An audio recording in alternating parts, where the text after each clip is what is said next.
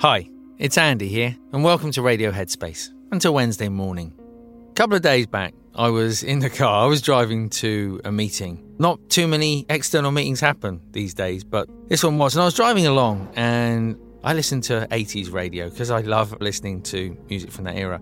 And anyway, I had one of those moments where one of your favourite songs come on, and you turn it up unreasonably loud. If you're wondering what it was New Order. It was Bizarre Love Triangle. And anyway, it was playing. And the phone rang. And for some reason, normally when the phone rings and I answer in the car, the music stops. But for some reason, the phone answered, but the music continued. And all the person could hear, they couldn't even hear my voice. They could just hear the music. And once I turned it down, they were like, you having a little moment there?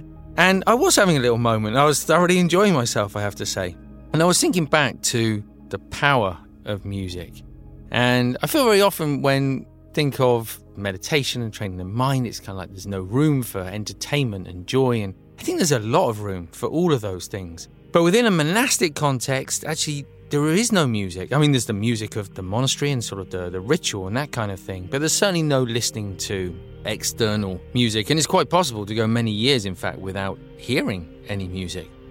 And I remember one Italian monk at a monastery in India talking to him, and I think he'd gone about 4 years or so in retreat, and him coming out, and he'd come from an education and schooling in Italy where he was really sort of into opera, and he had been standing on a trail in India, and it's like the most unlikely place where you would ever hear opera in Italian be sung, but someone was playing something from their house, and he heard it, and he said it just moved him to tears. It wasn't just the emotional memory or connection that he had to another time in his life. There was something in the spirit of the music itself. To a lesser degree, I have to say, the first piece of music I listened to kind of after I'd been a monk as well, it was really moving. And I remember, sort of crying and really feeling something like as though it had touched a part on me. And whether we think of music in terms of an aid to joy, to inspiration, to creativity, whether we think about it in terms of an aid to relaxation, there are so many different ways in which music can move us. We get asked so many times at Headspace, hey, would you mind putting a bit of music in the background to the meditations? It really helped me relax.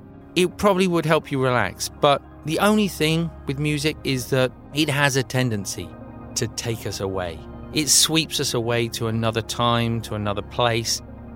Often it will mean that we get sort of lost in a particular emotion. That's not a bad thing. It can be a really thoroughly enjoyable thing. But it is something different from meditation, and it is something different from attention. So when people ask, is listening to music, if I find it relaxing, if I find that I sort of forget about my other thoughts, is that meditation?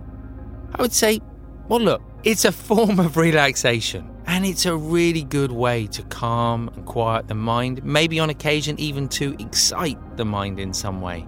But it's fundamentally different from learning how to pay attention, how to realize when we're getting distracted, and how to practice having a more open mind, a kinder heart.